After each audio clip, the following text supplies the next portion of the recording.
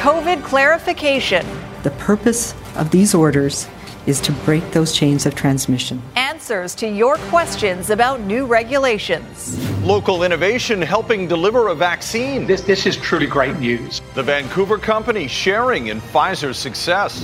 And the latest on the first snowfall warning of the season. You're watching Global BC. This is Global News Hour at 6.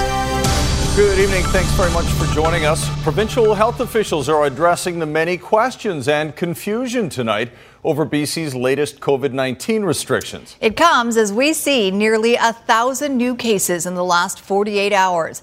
2 days worth of numbers resulting in 998 new cases for a total now of 18,714 cases in BC. Sadly, we have had 5 more deaths, which means we have now lost 281 people to complications of the virus. 133 people are in hospital. That's up 29. 43 in the ICU, up 15.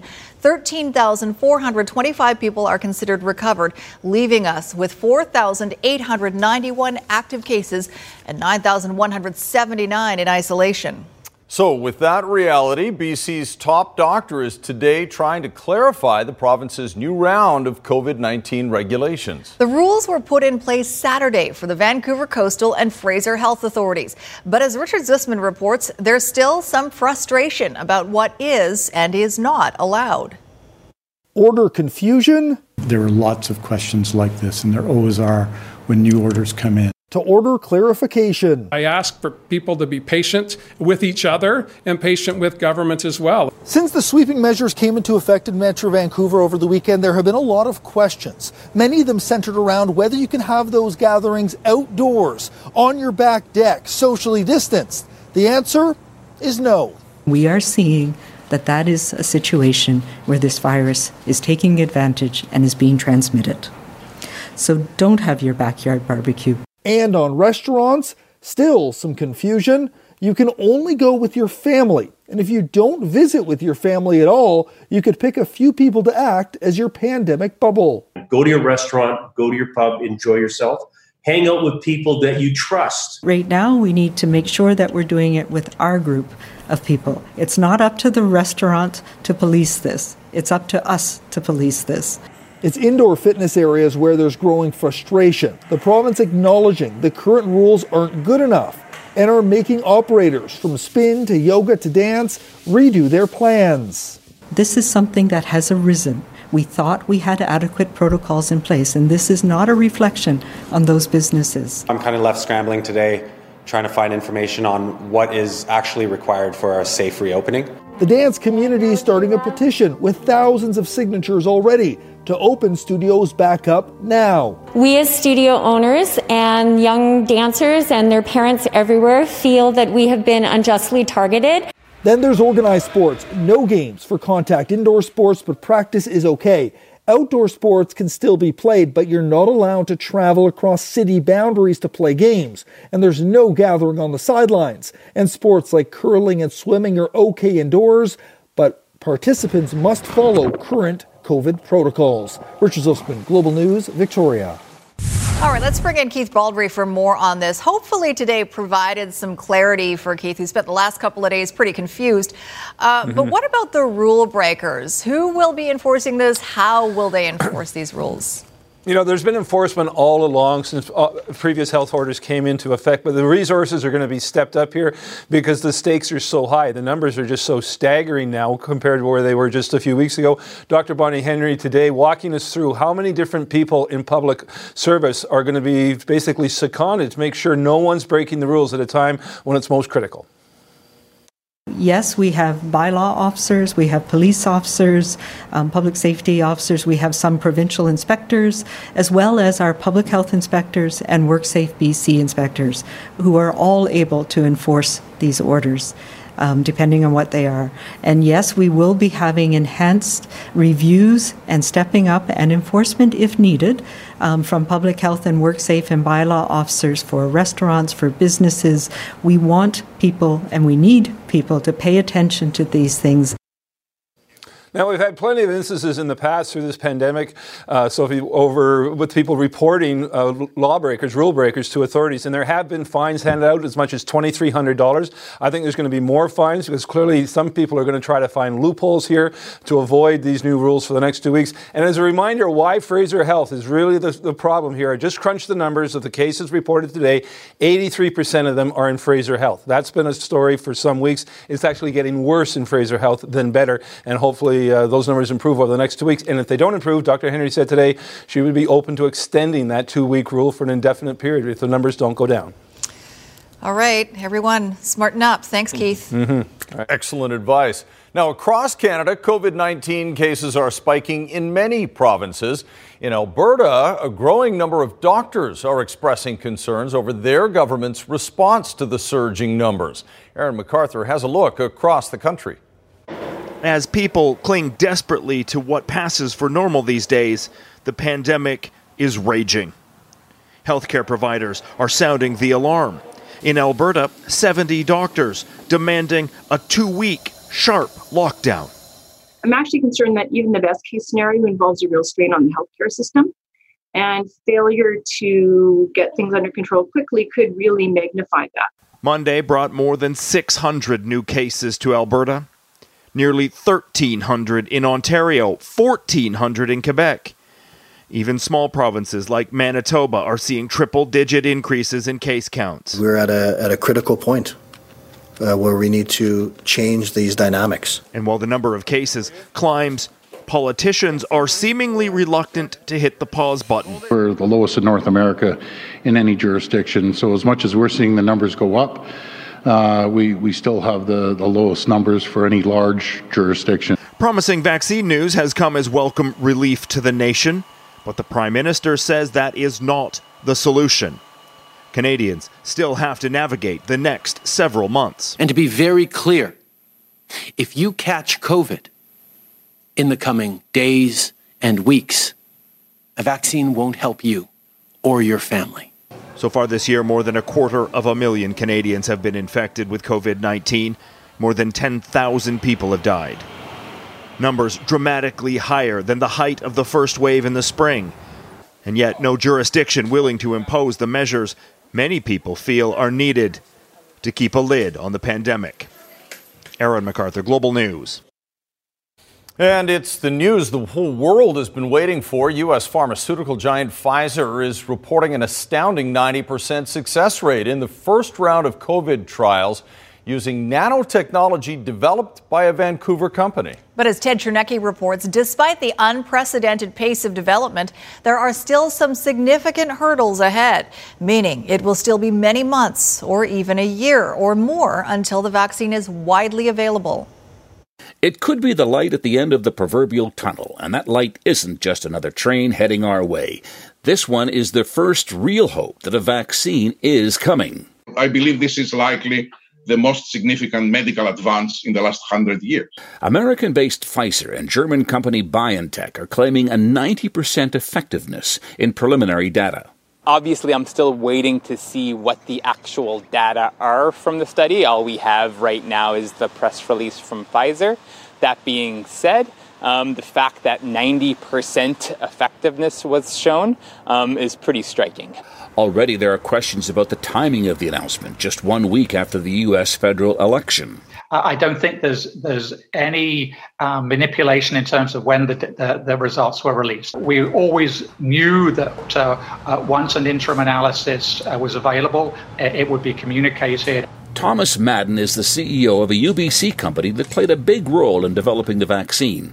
Acuitas Therapeutics found a way to protect a needed protein as it makes its way into the body's cells. The mRNA is shown in yellow.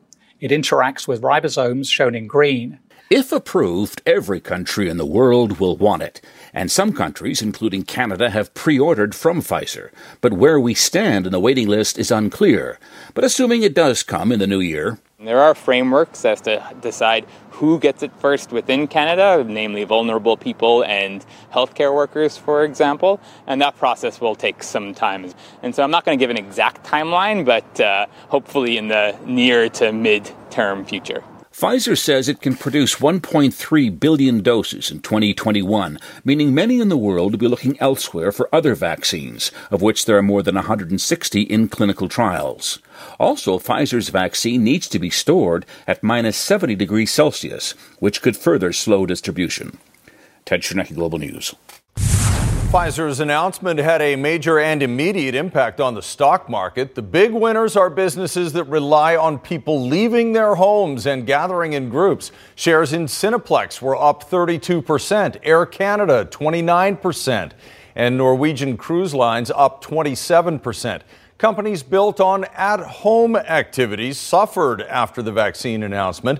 Exercise bike company Peloton was off 20%, Zoom dropped 18%, and Netflix lost 9% of its market value. Renters in the province are getting a bit more relief as the province extends the freeze on rent hikes. The original ban put in place under the Emergency Program Act and the COVID-19 Related Measures Act was set to expire next month. The province is now extending the freeze until July the 10th to give renters more security during the pandemic. Any pending rent increase up until that date is canceled. The IKEA store in Coquitlam is being shut down while the company deals with a COVID-19 case on site. IKEA Canada says it's a precautionary measure after an employee tested positive for the virus. The entire site, including the warehouse, will be cleaned and sanitized by a third-party service to ensure safety. Customers are asked to check the store website for a reopening date. The Lower Mainland is under the first snowfall warning of the season, and it's falling exactly where it should in some areas. Our Grace Key is live on Cypress Mountain right now, where it's been coming down since this morning, Grace. Yeah, it's kind of a light dusting right now, though the wind is kind of picking up and it certainly is cold. When we were here about an hour ago, it was snowing a little heavier. When I talked to the folks here at Cypress earlier today, they said it probably started coming down at about 10 o'clock this morning. So it's definitely accumulating here behind me. In fact, just on our way up here, the roads certainly were covered with snow. They had some of the plows out that were clearing up some of the road area as well. So we did ask, of course, the folks here when they think they're going to be back open. They say it's still just too early to say whether when they can give us a proper timeline. They have been making snow up here, so they said they need still another few days more of that, and they can hopefully give us a little bit of a better determination when they can start opening things up. Of course, it's usually happening around mid-November or so, but we did see some few people making their way up here. We spoke to a few of them. They said they loved it. They were just out here enjoying the snow with their kids, and they said the best thing about coming up here is that you don't have to social distancing. You got the place to yourself up there, it looks like. Yeah. Grace, enjoy a hot chocolate when this is over. Thanks a lot. All right, thanks. All right, senior meteorologist Christy Gordon is here now with more on the timeline into tomorrow. And how unusual is this for this point in November, Christy? Not exceptionally unusual, that's for sure. We do get snow in November. Now, the main event is going to be over higher elevations, and we're starting to see that on higher elevations of West Vancouver and Burnaby Mountain now, where we're at about 1 degree. Now, we do have a snowfall warning, though, in place for the North Shore and Northeast Metro Vancouver, but it's mainly over higher elevation regions. So when we look at the region, we could see anywhere from 0 to 10 centimeters of snow in those regions. Wide range, as we always get in Metro Vancouver. And for the areas in gray, anywhere from 0 to 5 centimeters of snow. And the main event will happen this evening. It will ease off by morning hours. So your commute to work should just be a bit of leftover slush, and that's it. BC company that just became the first to get a license to do it legally. That's later. Right now, though, a hearing is underway in BC Supreme Court to determine whether the man convicted of fatally stabbing an Abbotsford teen 4 years ago should be found not criminally responsible due to a mental disorder. In March, Gabriel Klein was found guilty of second-degree murder in the 2016 death of 13-year-old Letitia Reimer at her Abbotsford High School. The 25-year-old was also found guilty of the aggravated assault of her friend. Now, Klein's lawyers are arguing he was not criminally responsible for the stabbings due to mental illness. It's very trying. We were just after the anniversary of Letitia's murder of 4 years ago on November 1st, and now we're spending time in a hearing. And the victims get forgotten in these things. No matter what happens here, this is just another case of the criminal justice system not looking after victims and re-victimizing them. Vancouver police are redeploying officers to tackle street disorder after a survey they commissioned revealed most city residents are concerned about crime. As Romina Dea reports, the move comes after yet another scary incident in Yaletown, where homeowners are fed up with the lawlessness. Got you on video, and if I find you around here again, you're going to be gone. This is what Jane, a Vancouver grandmother, encountered when she stepped onto her patio in Yaletown. Two strangers passed out on lounge chairs. I was terrified. I was shaking like a leaf, and I immediately went inside, locked the doors. I phoned 911. And told them what was happening. We've agreed to protect Jane's identity because she's concerned for her safety. What I'm worried about is public safety. Deputy Police Chief Howard Chow says a new survey commissioned by Vancouver Police found 78% of respondents are concerned about crime in the city. 61% feel crime has gotten worse over the past year. Police responding to calls every 2 minutes, over 700 a day. Our police dispatch. So they'll triage the calls, we'll go to the most serious, and where that's frustrating for some people is the lower end calls, lower priority calls, takes a while for us to get to. At any given point, we may have 40, 50, up to 100 calls that are holding, waiting for police response. Calls like these, taking hours. Knife pulled on construction worker, building manager punched in the head, and extortion for nude photos. Police now launching a new neighborhood response team to deal with lower priority calls like disturbances, mischief, and trespassing. Get off my property. Mayor Kennedy Stewart too busy with meetings to do an on-camera interview. I'm sick and tired of it. I'd like to know his address and send them over to his backyard, quite frankly. After 14 years in the home and city she treasures, Jane is now looking at moving. Get lost. Get out of here. Romina Dea, Global News. The uptick in COVID cases around the province includes BC schools. In the Okanagan, Interior Health has announced more cases of the virus at schools across Kelowna and West Kelowna. As Claudia Van Emmerich reports, public health officials are urging all community members to do their part to ensure schools can stay open during this second wave. As lunch hour got underway at Kelowna Secondary School Monday, many students were taking their break, donning masks. KSS is among the growing number of Central Okanagan schools where COVID cases have been announced. I trust the school system to pull us out when they need to, if they think that's what it needs to come to. Over the weekend, Interior Health announced 4 more cases of COVID-19 at KSS, bringing the total to 7. While some students are not overly concerned, as long as everybody does what they're supposed to and wears their masks and stays distant. For others, the worry is growing. It's scary. My mom's high risk, so I kind of get nervous at school. I think it should transition online. I don't know. I don't think it's worth being here during COVID when we can just do online school again. There are currently 8 schools in the Central Okanagan where cases and exposures have been identified. They include Kelowna Secondary with 7 cases, as well as Okanagan Mission Secondary where 2 cases have been confirmed. And single cases have been reported at Spring Valley Elementary, KLO Middle School, and most recently Dr. Knox Middle School, as well as Rose Valley and Glen Rosa Elementary schools.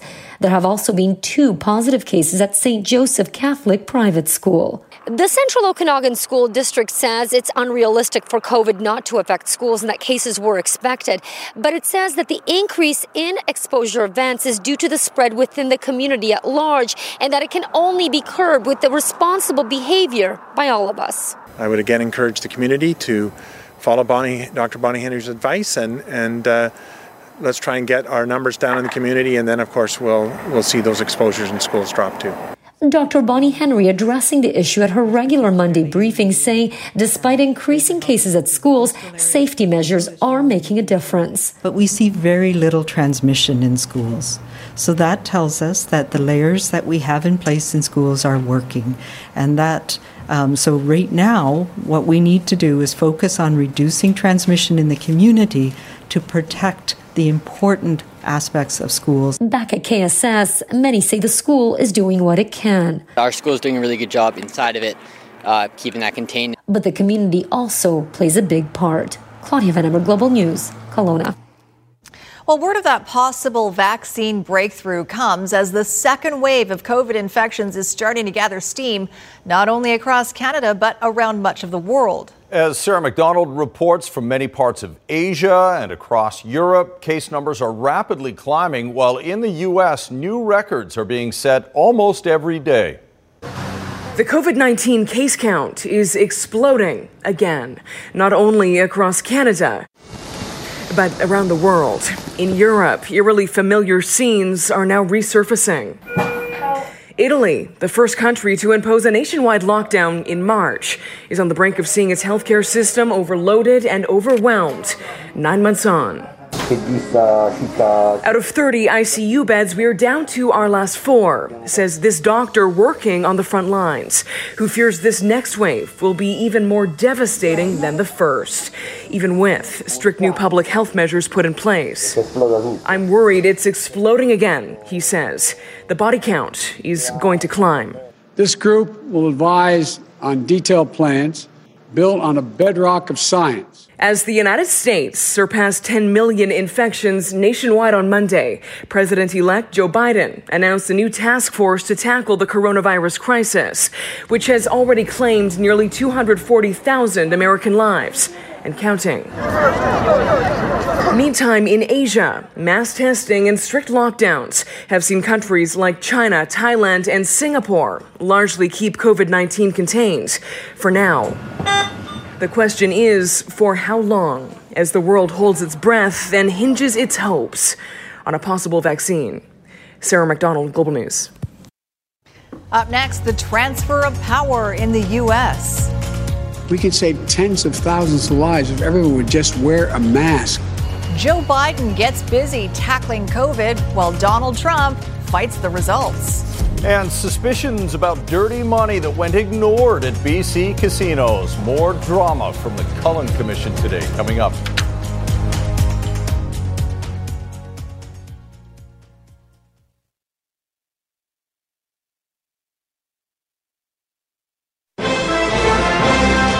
On this Monday night, fresh optimism in the development of a COVID-19 vaccine. The potential new shot in the arm. We need to stay strong and hang in there a few more months. Why it could be significant and what's still unknown. COVID-19 cases are climbing across Canada. The calls for tougher crackdowns and lockdowns and the confusing messaging in Ontario and BC. Joe Biden's pandemic plea. It doesn't matter who you voted for. We can save tens of thousands of lives. What the next commander-in-chief wants all Americans to start doing now. And a father's grief. The tragic twist in the Canadian veteran's mission to find his son's final resting place. Global National with Donna Friesen. Good evening and thanks for joining us. I am not in the studio at the moment because I've just returned from covering the presidential election in the U.S. and I'm quarantining for the next 2 weeks. So there is no crew with me and the set looks a bit rudimentary, but we're going to carry on with the news. And we begin tonight with what could be a first step out of all the restrictions we are living under. A vaccine developed by the companies Pfizer and BioNTech has shown early promise. Preliminary results show it is more than 90% effective at protecting people from COVID-19. Experts do caution the human clinical trials are still underway and more data is needed. But today's news is fueling hopes a coronavirus vaccine could be within reach. We see the light at the end of the tunnel. We are hopeful we are getting there because our scientists are working incredibly hard. U.S. President-elect Joe Biden is getting down to business, meeting with his COVID-19 task force and urging everyone to wear a mask to help combat the spread of the virus. Global's Reggie Cicchini has more on Biden's coronavirus team and why Donald Trump's refusal to concede could impact how much work Biden can accomplish in the weeks ahead. As a battered nation struggles to deal with a growing crisis, President-elect Joe Biden is countering the current coronavirus task force with one of his own. This group will advise on detailed plans built on a bedrock of science. as the death toll nears 240,000. President Trump has been criticized for not putting national policies in place. Biden says his advisory committee will look at a mask mandate, bringing local and state leaders into the conversation. We could save tens of thousands of lives if everyone would just wear a mask. As Biden attempts to put a stronghold on the coronavirus, there are fears of another White House super spreader event. 2 key administration officials have tested positive after attending Trump's post-election appearance. COVID-19 became a flashpoint during the election, with the candidates having wildly different approaches. It's rounding the turn. Donald Trump brushing it aside, claiming it was dissipating, while Joe Biden urged caution. Now, Biden's attempts to get his COVID response in order are facing resistance, with Trump refusing to concede. There is a lot to be said for having at least some time for the incoming administration to familiarize itself with what's really going on in the world and to begin to make the decisions that can allow it to govern effectively from the first day it officially takes power. The Trump campaign is still looking into legal options, trafficking the president's conspiracies of fraud without evidence. There are going to be double voters. There are going to be people who did not have the qualifications of a registered voter to vote in this state. That will be found. Is it 10,353? Unlikely. And as President Trump refuses to concede, there's reports that he's mulling a run in 2024, which would make him a formidable candidate in the primary challenges. Donald Trump filed his papers to run in 2020, the day he was inaugurated in 2017. Reggie Cicchini, Global News, Washington. More astonishing testimony today at the Cullen Commission into money laundering in BC. Yet another former investigator tells the commission his warnings about huge amounts of suspicious cash flowing through casinos fell on deaf ears. John Waugh reports. The high rollers would come in and lose big, only to show up again shortly after with bundles of suspicious cash. It's not the VIP player that's so much the money launderer. The VIP player is a vehicle for money laundering. But Mike Hiller, a former BC Lottery Corporation investigator, told the Cullen Commission when he would raise concerns this was money laundering starting back in 2009. His superiors didn't buy in. How is that money laundering? What person would put all the money at risk and lose it all? Hiller would explain it didn't matter if VIPs lost all their cash, because organized crime could collect in other ways. The higher level VIP players that were borrowing hundreds of thousands of dollars were repaying it to the organization in China. Hiller said despite his concerns, BCLC was focused on finding alternative reasons why bags of suspicious cash were showing up at BC casinos, including a 2012 presentation to investigators. It was about the amount of cash that Chinese nationals were bringing in to the Vancouver airport in their luggage. Hiller argued border agency sources told him that cash was mostly in U.S. dollars, and currency exchanges don't come in bundles of small bills, bound in elastics. My own general impression was, this doesn't make sense. Hiller said he was then upset by articles posted in a BCLC internal newsletter. It was posted by our then VP, Brad Damaris. I believe that article was entitled Money Laundering, Not Really. The opening line of that article was read out at the Cullen Commission and stated one of the most talked about myths involving BC casinos is that money laundering is rampant.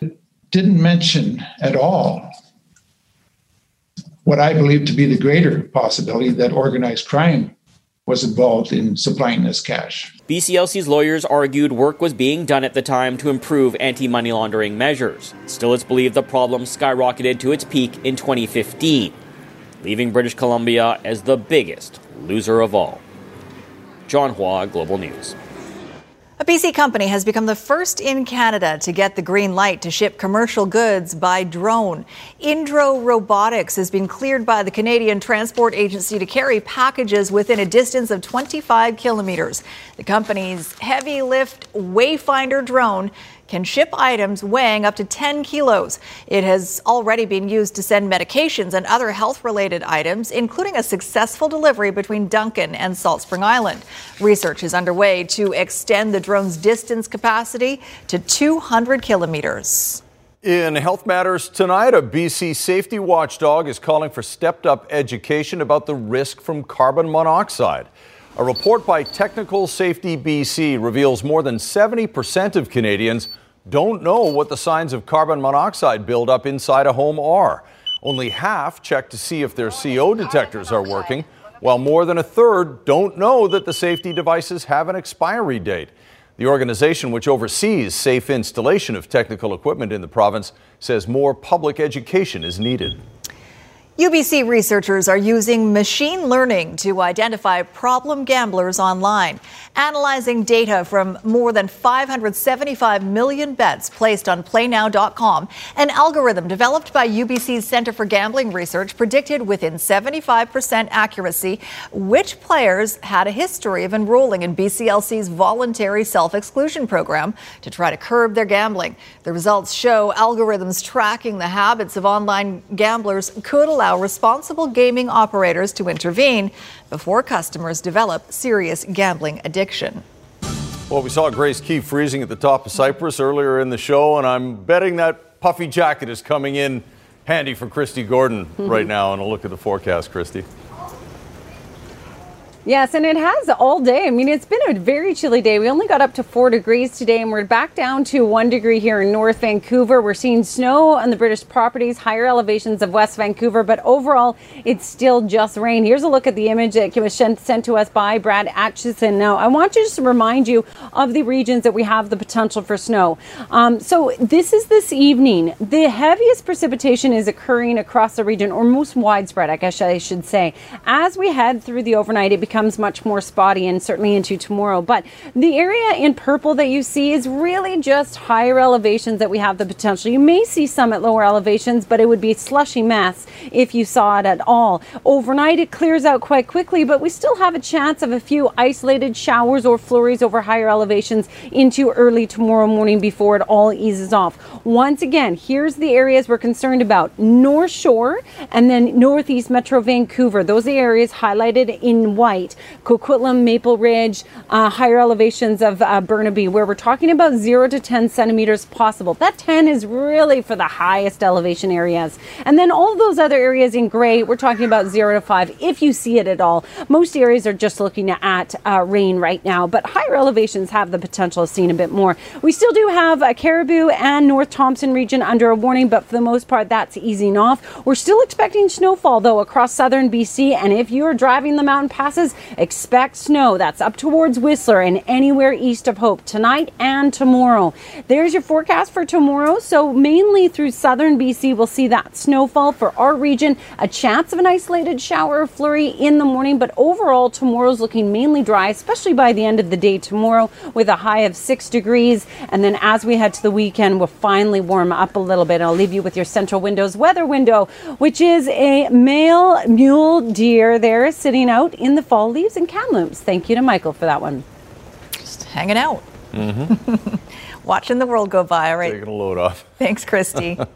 All right. The Virgin Hyperloop has completed its first test with actual passengers. 3, 2, 1, launch. It happened in Nevada on Sunday. It had run more than 400 times before, but without people on board. The first passengers were Josh Geigel, co-founder and chief technology officer, and Sarah Lucian, director of passenger experience. The Hyperloop is designed to travel up to 670 miles an hour with 0 direct emissions. I think in this case, they only got up to about 100 miles per hour or so, but they'll go faster next time. They sure will. A demonstration of the potential of what could be in our transportation future. Waiting since April for this week. So many people, Squire. I know. It's going to be strange. Although, listen, we dealt with hockey in the summertime, basketball in the summertime. So why not the Masters in November? Incidentally, they changed the cut rules. It used to be top 50 ties, and if you were 10 shots from the lead, you could play in the weekend. Now it's just top 50 in ties. So 10 shots from the lead no longer matters. Okay, Because of the pandemic, that's why the Masters tournament is in November rather than April when it's supposed to be played. And today, one of its former champions announced he is out of this week's event because of COVID-19. Sergio Garcia has tested positive, said he was feeling sick on Saturday, a sore throat and all that, and then on Sunday went for a test, positive. He, of course, has won the Masters before, but he won't be there this week. Another former champion who tested positive for COVID-19 is Adam Scott. Now, he caught it in October. He is feeling better now. He will be able to play this week since he is now over the virus. Coming back here this week, I've since testing positive. Last week wasn't too bad. There was a lot of good stuff in there, and hopefully the work that I have done and been able to do the last couple of months will accumulate, and I'll be able to finish the year with a bang here this week. But certainly my form hasn't been as good since, but everything's been very inconsistent. Sometimes you forget Joe Flacco is a Super Bowl winning quarterback. He is quarterbacking the Jets, which almost seems like a punishment. Cam Newton and the Patriots against the Jets. Newton, who's been struggling of late, scores. That's a touchdown, 7-3 for the Patriots. But Flacco, just like he used to with the Ravens, going deep. Rashard Perryman, that's a touchdown. Look at that. Jets up 20-10 at halftime.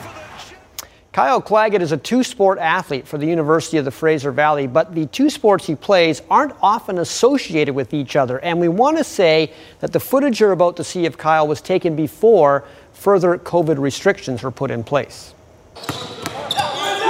Kyle Claggett, 6'9", University of Fraser Valley, power forward. When you see Kyle Claggett in that stereotypical hoops frame in action, it makes sense that Kyle's on the floor for the Cascades basketball team. Except when he first set foot on campus as a student athlete, it wasn't to shoot baskets. Golf was my main sport growing up, and then in high school, basketball and golf are kind of 50-50, but I decided to pursue golf after high school. Right away you could see that Kyle hit the ball a long way, and he had really, really good hands around the green. He uses a really lofted club around the green, which isn't super typical, and he hit some amazing shots. So he had sort of those two things that stuck out. One was really long distance, and then the other was his really good touch around the greens with a lofted club. Now in his fourth year of university, Kyle's golf game, like his size, has grown exponentially. He's won a pair of tournaments and has also helped lead the Cascades to a couple of championships, all during a time of some serious personal growth. High school, I was only about 6'5", and then grew about 4 inches in my second year at UFV. So I had to increase my club length 2 inches. So pretty much after my first year, each year I almost added an inch. Obviously, when you're growing to 6'9" and putting on, he said yesterday he was 240 pounds, you're going to hit the ball a longer way. Kyle bombs it on average 330 yards and plays to a +5 handicap. With numbers like that, you can take a good guess who he models his game and build after. Yeah, when Bryson DeChambeau was kind of gaining all his weight, getting in the gym more, I put on about 15 pounds actually this summer, just working out. And now he's putting that considerable size to use on the court. Kyle last played competitive basketball in high school. That was nearly 4 years ago.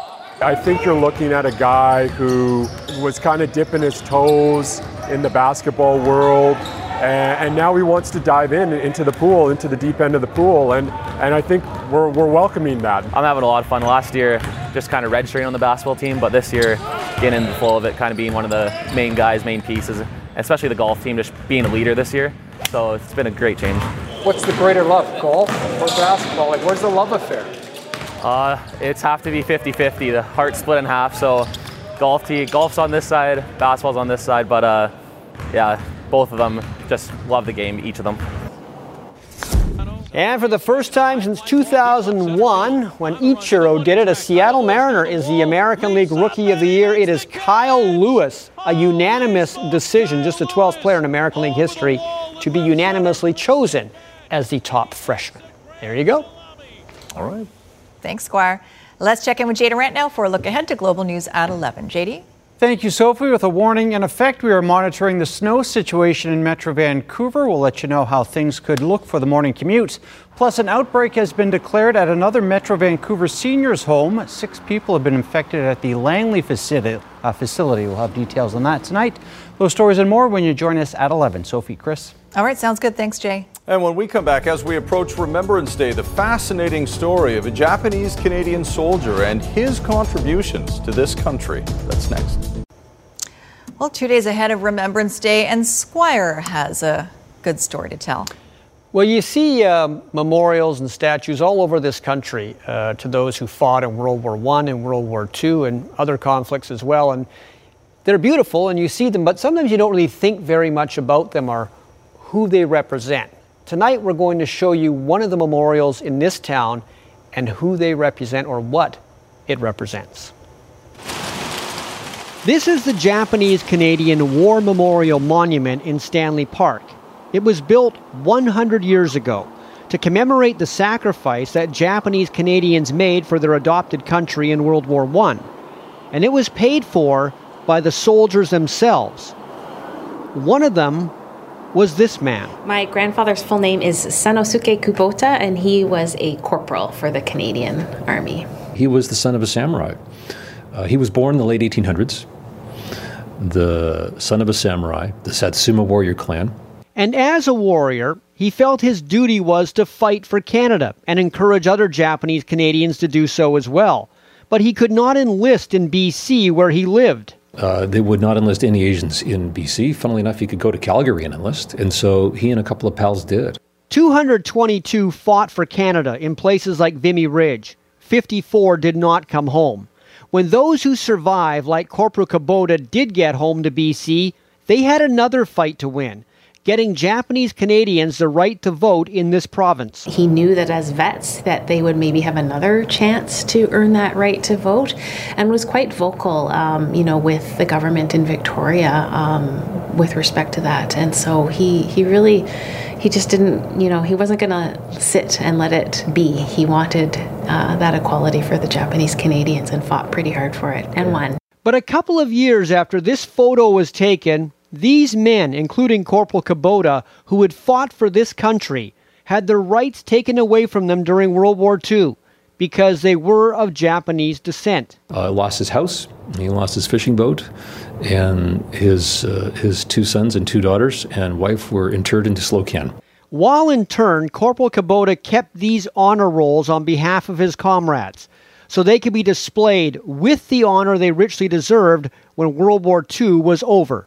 They're in mint condition, so he must have, I think that was very important to him. Corporal Kubota and his comrades fought for Canada. They fought racism in Canada, and their triumph, along with their names, are embodied by this monument. I go by there a lot, whether it's walking. I like to run Stanley Park, and so I always pause as I run past it every single time, and I feel pretty proud that he's on there and that he was a big part of that. Amazing stuff. And a reminder, on Remembrance Day, we will have special live coverage of the services from the National War Memorial in Ottawa beginning at 7:30. That'll be hosted by Global National's Robin Gill. And then be sure to join us from 10:30 to 11:30 for this year's ceremony at Vancouver's Victory Square. The public is being advised not to come down in person due to COVID-19, so we hope you will join us on TV. That's on Global BC One and on BC One and online. You won't be on TV with us, but join us in front of your own TV, just to clarify. It's the safest way to do it. Just take all of the risk out, stay at home, watch us on television or online. Exactly. And good to see Brad Kubota, by the way. Hi, Brad, former member of the Global BC family as well. Last word on weather before we go, Christy? Sure. So snow is starting to come down in parts of Westwood Plateau, so mainly higher elevations, which was what we were expecting. Still is a slight possibility across the region, but we're really talking about minimal amounts and very slushy. All right. Thank you. Have a good night, all. Good night.